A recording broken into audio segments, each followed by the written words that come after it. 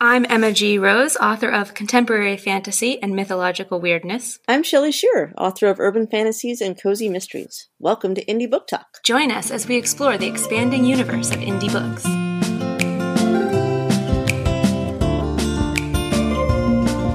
Welcome to another episode of Indie Book Talk. You're joining us for episode 2 of our Indie Book School series, which is where we talk about all the things you need to know in order to make yourself a successful indie author. Today, we're talking about plotting versus pantsing, which should be a very interesting conversation because Shelley and I both fall on one side of that spectrum, and yet we're still going to try to talk about the entirety of it. So... Well, we know how the plotting part works. We just don't. But we just choose not to do it. There is no right or wrong way. I just want to put that out there. Everyone has their own way of doing this. Some people do both, a mismatch. Some plot one book, some pants another. I actually find it really interesting when you read about the lives of famous authors. There really is a massive variation in how they go about their work. And this is one aspect of that, but hugely varied. Just every possible way of working famous authors have done. So whatever you're doing, it's probably fine as long as you're getting books written. So I think we should stop for just a second and explain plotting versus pantsing. That seems like a good plan. Because, for a while when I was writing, I didn't know what those things were. So plotting is essentially a person that sits down and plots out their story. They know what's going to happen, and that can be everything from a vague plot of beginning, middle, end to I know people that chart out chapter by chapter and know every single scene by scene. Oh, and they've got it down. I mean, it is just they can just knock that out, and they know exactly what's going to happen. That seems like magic to me. I don't understand. That's like wizardry. I don't get that. A pantster is quote unquote going by the seat of their pants. They sit down to a blank screen and just go, and the characters just do the things, and it just sort of goes as it goes. And that's kind of how I do it. And I would sometimes have a vague idea of where I want it to go, but a lot of the times I just sort of sit down and let it flow. And it's so funny to think about the two different types of people and how kind of baffled we are by each other's processes. Because I know that when we talk, who did we talk to? Oh, Squidgy Witty. Yes, yeah. With his whiteboards. Yeah, with his whiteboards. And they don't just have, okay, so Squidgy Witty is a pair of people who write together. And they are writing a romance series in a contained universe. And they have every book. They have 10 books planned, which I'm lucky if I know, I got to the end of Assembling Ella, which is the book I just finished. And I was talking to my aunt and she asked me a question and I was like, oh, that's my next book, apparently. Well, they not only had their books planned out, they knew everyone's backstory. They had everyone that had a storefront and who they were. And it was amazing to me. Some part of me wishes I could do that, but I think then I would rebel and make them different people while I was pantsing anyway. I just don't think I could stick to a pre-planned format. Well, that's actually the funny thing about when you talk to some plotters who you'll be like, hey, so you plot your whole thing, so you know exactly what's going to happen. And they're like, wow. Because a lot of times there's a particular kind of plotter who plots the entire story. They know everything that's going to happen. And then somewhere along the way, the characters get their own ideas, deviate wildly from the script, and then the plotter has to go back and redo the outline to match what's going to happen. Because it turns out that sometimes your characters have other ideas. Sometimes decide to do something that you did not intend or plan. And that's why I skip that step personally, because my characters usually know what they want before I do. So me telling them what to do doesn't work for me. I was surprised to learn that Stephen King is a pantster. So if you ever want to think that, you can't be a bestseller author and do pantsing, he does it. I'm actually unsurprised that Stephen King is a pantser because I don't think you could plan some of the terror that he has and still get through the story. Because I think if you knew it was coming, you'd be like, nope, nope, nope, nope, nope. It'd be like, no clowns, no. No, I'm done with it. I'm done. I need to sleep. So, So some of the pros of both ways. So for a pantser, you have a lot more wiggle room. the magic of exploration. Right. You're not stuck in any one story or idea or concept. You can change it on the fly without thinking, well, I can't lose Susie. Right, if I cut Susie, I'll have to rewrite the whole outline. Yeah, well, yeah, that happens. Yeah. I guess the con for that is that there is more outline. There's more rewriting for that. For plotters, they can do foreshadowing, which is great for mysteries. And they already know what their ending is, and they don't tend to get as stuck as much, I think. Yeah, I think that, now this is purely anecdotal and based on absolutely nothing, but I feel like if you're writing a mystery series, I think you almost have to be a plotter to a certain degree. Nope. Shelley's no. This is about me killing too many people those first few chapters, isn't it? It might be. So the real con, I think, of writing the way that we write is that while a plotter will often have a clear path forward, mm-hmm. we do not. And so sometimes you will go down the wrong path. Or let me say the less direct path, mm-hmm. and sometimes have to backtrack and realize that the last 3,000 words you wrote are basically going to have to be cut because they don't in fact go the direction you need to go. Right. It is a lot of extra work, but it's the only way I can imagine doing it. Right. Me too. I've actually tried. I have tried to plot stories before. And what happens when I do that, personally, is that I get bored very quickly. If I know too much when I start, I am just kind of stymied by it. I already know the answer. What's the point of writing this whole story? I've read this book before. I'm not going to read it again immediately. Now I'll read it again in a few years, and maybe that would work if I plotted something and then waited 2 years to write it. But who has that kind of time? I will say for mysteries and even cozies, which are very light mystery, I do have to then go back, and then I do become somewhat of a plotter because after I write, then I have to go back and I kind of segment it out. And I'm like, okay, did I put enough foreshadowing here? Did I put enough red herrings before? And then I have to go and make sure those fit nicely into the story. And I could have saved myself a lot of time if I'd come up with them beforehand, but I didn't know beforehand what they were because I didn't know where my characters were going to go and what was going to happen. So you're kind of a plotter in retrospect. Right. I plot last. This is a lot like what I did in school. So when I was a kid, and you know how the teachers would have you do the thing where they were like, okay, you're going to turn in an outline, and then you're going to turn in this, and then you're going to turn in your report. I would write the report first, mm-hmm. and then manufacture all of the pieces. Exactly. And I think that actually might speak to my need for perfection when I was younger. As a young writer, I felt like I had to be really good all the time. And I think that, that this idea that the outline has to perfectly match, your plan has to perfectly match the output is actually kind of flawed, because the point of the plan is to help you walk through the steps to get your mind in order. And now as a writer of nonfiction, which in my day job, I write blog posts and I write course content and websites and all kinds of stuff, I often do outline those things because there are some very clear points that I need to get across. And so it orders my brain. But for fiction, I just have to sort of spontaneously create and then go back, like you said. And if I do need to fix a weird pacing issue or figure out, why is this going off the rails, then I'll plot something until I figure it out, and then I'll stop plotting and move on. Right. I mean, in my day job, I have to write policies and procedures, and those have very specific guidelines. And I think that might be why I much prefer the pantsing style outside of that in my creative world, because I want to let all that go. Oh, I didn't think of that. It's my creative release. I'm I've already been in the structured world, but now I need to stop that and just see what flows. Right. You've been line dancing all day. Now you want to do some interpretive dance. Time to Zumba.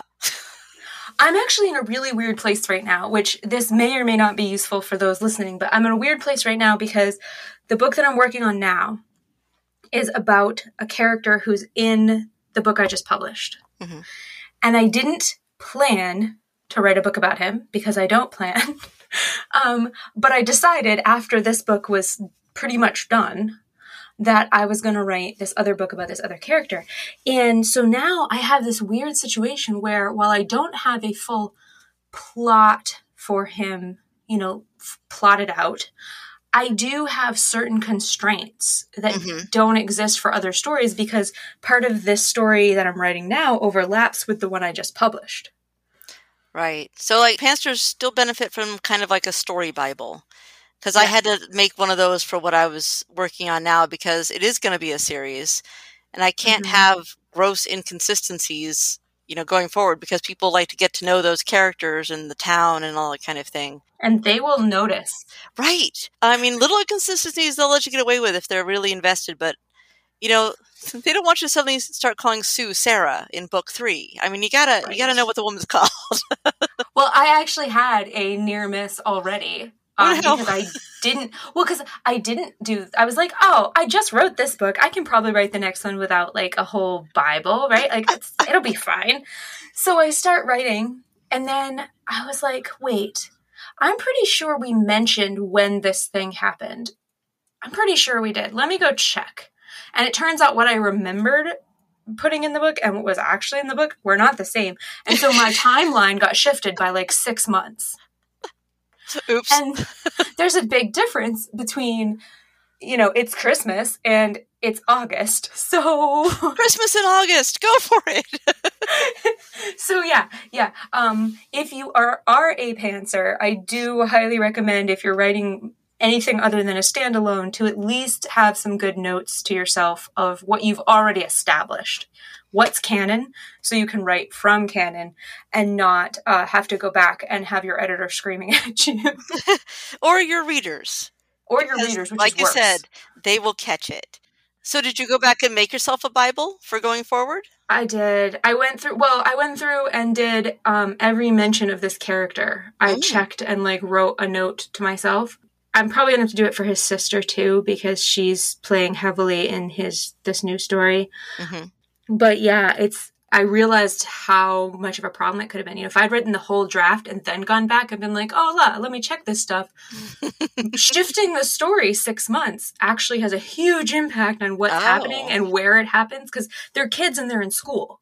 Right. So in my mind, it was midterms and then it was going to be Christmas and then they were going to go right back to school, that period. And it turns out that in order for this to make any sense, it's actually the end of a school year. That's not something you can fix with a line or two. No, that would have been a massive rewrite. So there is some benefit to at least knowing where you're starting from before you start. But if it's book 1, you really can just let things go wild. At least for that first draft. I mean, just sit down and let it all go and then go back through and be like, okay, now maybe it's a good time to plot out. Now that you have kind of your idea of who your characters are. Right. And I would argue that most pantsers, again, if anyone out there is like, no, you're crazy, correct me if I'm wrong. But I think that most pantsers, at some point, we do some semblance of plotting. At some point we look and go, is this story coherent? Did I deliver on what I set up? If you put the gun in the first act, you have to use it by the third act, right? Are we doing those things? Mm-hmm. We just don't do it up front because for me, the journey of discovery, the experience of uncovering who my characters are and letting them tell me who they are is more fun than sort of strong-arming them into letting me tell them what to do. Well, I think a lot of pantsers might consider that their editing phase versus a plotting phase. Yes. Yeah, I do call it editing. But I think that in really literal terms, it's probably more retrospective plotting. But we don't want to use that word. No, I prefer editing. I actually like editing. I don't mind editing. So I'd rather do that. Plotting makes me feel like I'm going to do it wrong. If I plot and I don't follow the plot, then I've somehow deviated from the plan and you make a plan for a reason. And then I don't know. Well, plotting I'm not a planner in real life either. Plotting just seems like so much work. You read those writing books and they're all okay, now you plan out this chapter and you do this and you have then the the oh my gosh, the crisis moment and then the end, and I'm like, can I just write the scene? And then when I reread it, I'll be like, okay, that was either interesting and took you to the next chapter, or it flopped. I can't function in terms of like, hit this point, hit that point, end. Well, I think it really depends on how your brain works, too. Mm-hmm. Because for some people, I think the idea of just letting a scene happen seems like too much work, right? You're going to write 1,000 words and then throw them away because they didn't actually contribute to the plot. That seems crazy. So I think it's really a matter of, are you a person who likes to have a plan, who has that kind of methodical process, or are you a person who sort of go with the flow, interpretive dancy? Mm-hmm. And I would say both you and I, anyone who follows us on social media has probably figured out by now. It's a secret. What adorable animal were you cuddling most recently? Which one? Exactly. I don't know what her deal is. I'll go on her Facebook and I'll see she's like, look at me with this sloth. Look at me with this cobra. And I'm like, what are you doing? It was an octopus most recently. Oh, and octopus. The otters. I was in a pool with 6 Asian otters. They're so cute. They were. Anyway, this is what happens when you don't plan the episode. Because we pants it. We pants the episode. We pants the episodes. Can you tell? One of the things, though, I want to bring up is, so you can plot too hard, I think. Mm-hmm. And I think sometimes, especially beginning writers, first-time authors, they get very attached to their plots. They're very attached to, like, I want the story to do this thing. And if you're too rigid with that, now I'm not saying you can't plot. You should, if plotting's your thing, go plot. Mm-hmm. But remember to add some flexibility, because I read a book recently, and I'm not going to out the book, but I read a book recently that was a new release, and I was really frustrated by it because I got a sense about halfway through the book that the author was telling the characters what to do. Oh, yeah. It didn't seem organic and internal, the actions they were taking. At some point, it almost felt like she'd written herself into a corner with like who the characters were becoming, but then said, no, you're going to do this because that's on the plot, and then made them do those things. And what happened when I reached that point in the story is I lost the sense of engagement, that sense of being totally immersed in a world. Yeah, you have to be willing to flow a little bit. I was starting to like see the characters as characters, and I was starting to think about like, well, why did she want them to do this thing? And I was like getting really wrapped up in the craft instead of in the story. Mm-hmm. And I mean, obviously not every reader is going to do that. Some readers probably thought it was fine, but it was distracting. And I actually talked to someone else about it who'd read that book, and they had the same reaction. So like, give yourself some flow, give yourself some opportunity to go off on tangents, to see what you will discover. You know, there's nobody's looking over your shoulder going, well, you said that in scene 3, he would do this thing and he actually did that thing. Like, nobody cares as long as it's coherent going forward. Yeah, definitely. You got to let yourself let go of the darling plots or people or something. Kill your darling. Yeah, got to kill him. But that being said, I know that people that churn out book after book after book, they usually plot them out and can write them so much faster. So there is a bit of magic in that as well, but I'm sure there's pantsers that can do the same. Not me. I then take too long to rewrite, but I'm sure there are people that put out stuff book after book that are also pantsers. I believe it. And if any of you are out there, please tell us. I want to meet you and pick your brain. I think actually we had Stormy on, and she kind of talked about that. She really just writes her books. She doesn't do a whole lot of planning. So, and she's written some very quickly. I think her 3rd book just came out, or is just about to come out, something like that. So I think it all works. The takeaway here, the thing I want you to remember from our session today, students, is that there will be a quiz. There will be a quiz. And the answer to the quiz is this: you're doing it right. Mm-hmm. If you end up with a completed book at the end, you're doing it right. And a lot of this process is figuring out what works best for me at this moment in this particular book. Do I need to plot this scene? Do I need to plot these 3 chapters? Okay, do that. Do I need to pants because I really don't know what happens next, or because I'm getting bored with the story and it's not feeling fresh? Okay, then do that. Whatever you do is totally fine, and don't let anyone on the internet or anywhere else tell you otherwise. take your bits of advice as you need them. Don't take them as like dogma, like you have to do steps A, B, C. Take a little bit from here, a little bit from there, and you'll be golden. Yes. And with that inspirational ending, I think we should end, because I've got nothing else to say on this topic. I'm done. Done. But if you liked this, if it was useful to you in any way, if we offered you some hint of wisdom that you can pull away and use in your writing practice, please like, share, and subscribe. It helps us out, and it keeps these episodes happening. Yay! Yay!